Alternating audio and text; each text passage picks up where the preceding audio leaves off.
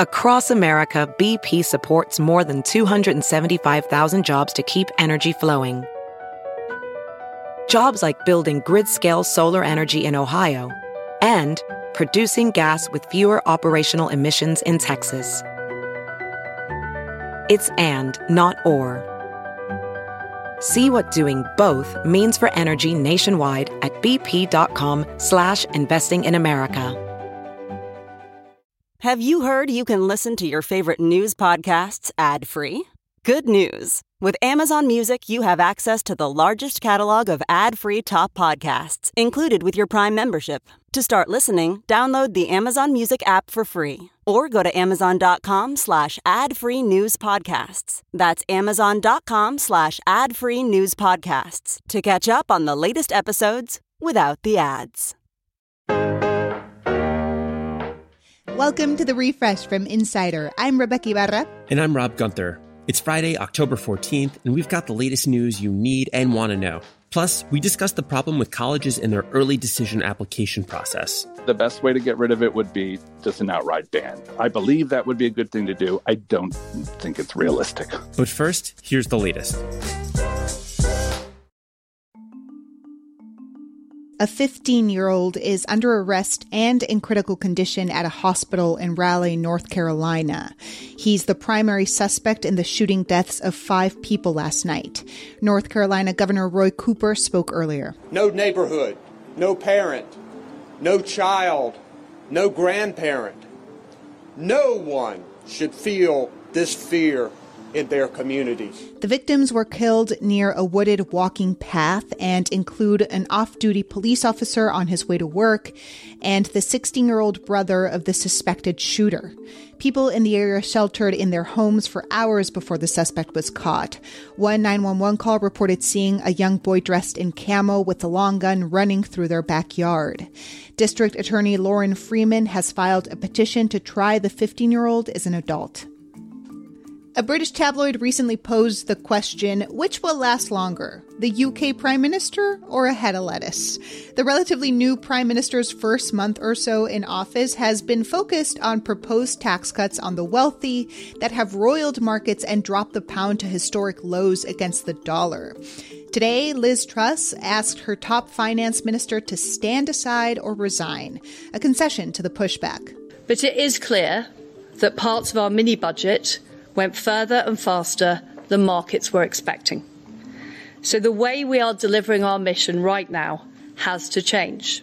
It wasn't enough to calm markets. The pound still dropped just over 1% against the dollar, and there are rumblings of another leadership change on the horizon. So maybe you got caught, using your ex's, best friend's, cousin's Netflix account, right? We've all been there before. Well, now Netflix is going to offer a new ad-supported plan early next month. It'll be $7 a month compared with the $10 for the current basic ad-free plan, which is cheaper than ad-supported Hulu or Disney+. But for all that money saved, you're going to have to sit through 4 to 5 minutes of commercials per hour. Netflix hopes to win back some of the million or so customers it lost earlier this year. And sometime next year, Netflix will start getting Nielsen audience ratings to better understand how advertising is working. If you're a remote worker thinking you might be able to get away with a side hustle, it might help if your employer isn't one of the biggest credit reporting agencies. Equifax confirmed that it used its own software to identify staff secretly working second full-time jobs and fired at least 24 of them for just that. One of the company's products, The Work Number, holds data like payroll and previous employment info.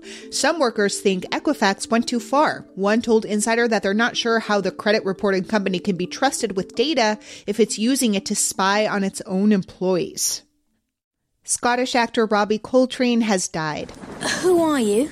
Rubeus Hagrid, keeper of keys and grounds at Hogwarts. He was 72 years old. You're a wizard, Harry. Coltrane had a long career before becoming the famous half-giant wizard. But in an HBO special earlier this year marking 20 years since the first Harry Potter movie, Coltrane knew his defining role. The legacy of the movies is that my children's generation will show them to their children. So you could be watching it in 50 years' time. Easy. I'll not be here, sadly, but... Don't you think on it for 1 minute. But Hagrid will. Yes. Here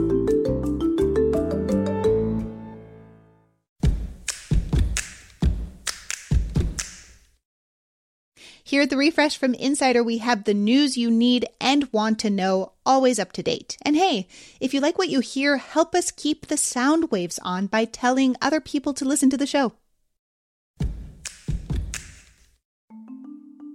The nearly 50 Venezuelan migrants Florida Governor Ron DeSantis sent to Martha's Vineyard may have a new path to U.S. citizenship thanks to Florida Governor Ron DeSantis. While the migrants were pawns in DeSantis' political stunt, a Texas sheriff says that they were also victims of crimes, including potentially kidnapping, false imprisonment, and fraud in foreign labor contracting, any of which would qualify them for a special U visa created for migrants who are victims of certain crimes. There's still a long road ahead, though. There's a backlog of U visa petitions and then a 3-year wait period for a green card. The U.S. has a shortage of Adderall. That's the drug that's most commonly used to treat ADHD. The FDA has confirmed pharmacies across the country can't keep up with prescription refills. Last month, Bloomberg reported that the drug company that supplies the nation with most of its Adderall, Teva Pharmaceuticals, was battling a labor shortage that led to production delays. And there's also more demand for Adderall because of an uptick in ADHD diagnoses. There still isn't a specific timeline for recovery, but some generic brands might not return in full until March of next year. Among the revelations Thursday about what it was like inside the Capitol building on January 6th is this tape released on CNN of House Speaker Nancy Pelosi and her staff seeing the rioters making their way from the ellipse to the Capitol. Secret Service said they have dissuaded him from coming to Capitol Hill. Pelosi's staff lets the speaker know that, for now, Donald Trump will not be coming to Congress. Oh, he comes, I'm going to punch him out. This is my moment. I would pay to see I've that. been waiting for this, for trespassing on the Capitol grounds. I'm going to punch him out, and I'm going to go to jail, and I'm going to be happy. What's the most you'd pay for a pair of, really good jeans? You know, the kind that make your butt look fabulous. $200? $500? What about $87,000? Yep, that's what two denim enthusiasts paid for a pair of Levi's from the 1880s. The jeans were discovered in an abandoned mine out west several years ago and just sold at a New Mexico auction. What's unique about the Levi's is not only their age, but their exceptional condition. Most jeans that old are too delicate to be worn, but this pair might just be strong enough to take out dancing. One of rock and roll's founders is being honored with his own street name in New Orleans. This time I'm walking to New Orleans. Antoine Fats Domino spent most of his life, even after he became famous, on Caffin Avenue in the city's Lower Ninth Ward. Now, Caffin Avenue will bear his name instead. Fats Domino sold more than 100 million records, with hits including Blueberry Hill and Ain't That a Shame. He died in 2017 at age 89. On Saturday, a second-line parade begins at 11 a.m. to celebrate, something people in this community say has been a long time coming. On Blueberry Hill.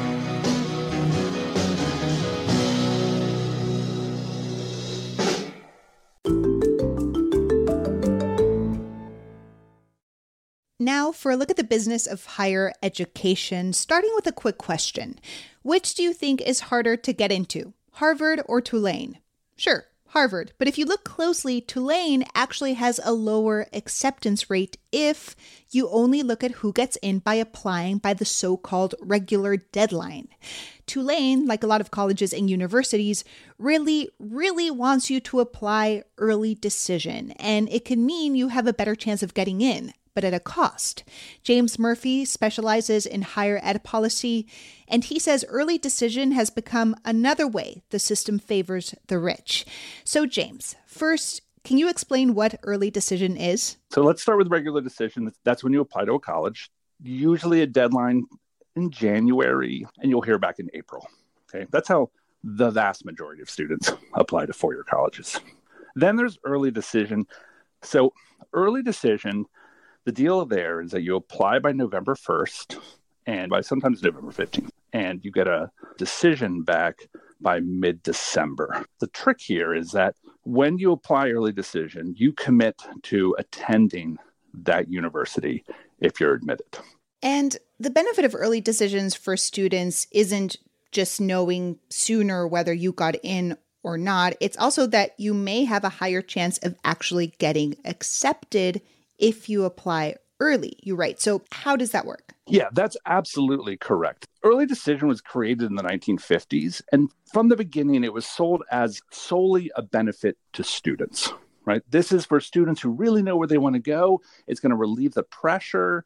They'll get an answer back, and they'll know where they're going to college next year, and they can relax for the rest of their senior year. Students who are savvy, typically wealthy students who are getting good advice, know that applying early decision can vastly increase your chances of getting in. At Columbia, I think it's 3 times the chances of getting in early decision. At Duke, I think it's 4 times the chance. The reality, of course, is that it's mostly a benefit for colleges. What early decision does for colleges is it reduces the risk for them. They can admit students knowing that, hey, you're going to come if we let you in. And so they can basically take care of a lot of priorities for them. The other issue, of course, is who are the students who know about the advantage that early decision provides, plus who are the students who have the ability to make a commitment to enroll in an institution without looking at competing financial aid offers. So some colleges defend early decision, saying it actually helps improve racial and economic diversity, but you say that for the most part, it doesn't. And it only favors the rich. So get into that a little bit more.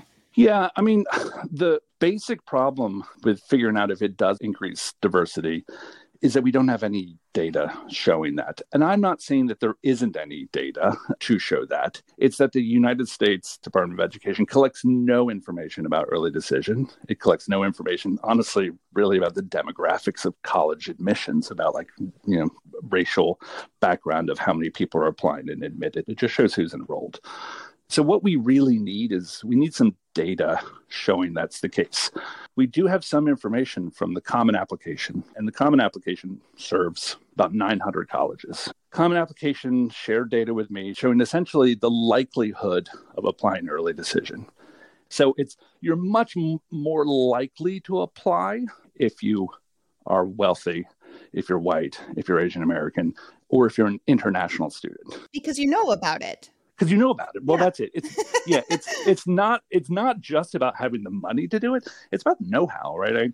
It's about financial capital, money, but it's also about cultural capital, know-how, right? Like being aware, like this is a thing out in the world. Yeah. So then, is there any way to change things to make them more fair? So the cleanest and probably the best way to get rid of it would be just an outright ban. I believe that would be a good thing to do. I don't think it's realistic. I think it's too hard of a fight. So a couple things I think that could be done.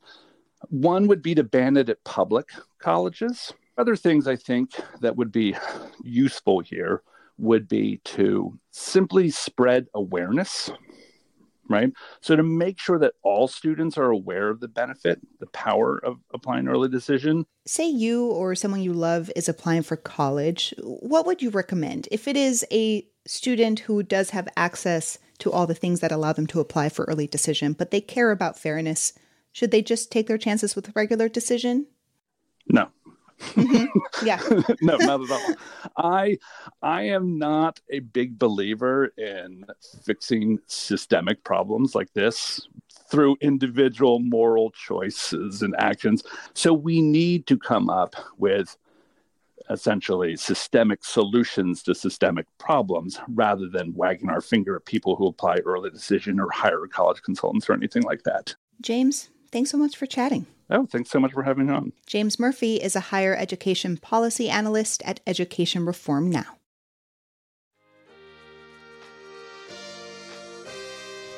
Make sure to follow The Refresh from Insider on Apple Podcasts, Spotify, or wherever you listen to podcasts. And please leave a rating and review. It helps other people discover the show. I'm Rebecca Ibarra. And I'm Rob Gunther. We produce our show along with Grace Eliza Goodwin, Frank Olito, and Dave Smith, who's spending time with his new baby. Carrie Donahue is our executive producer, and we had help this week from Dan Gooding, Michal Stein, and Rebecca Knight. Have a wonderful weekend.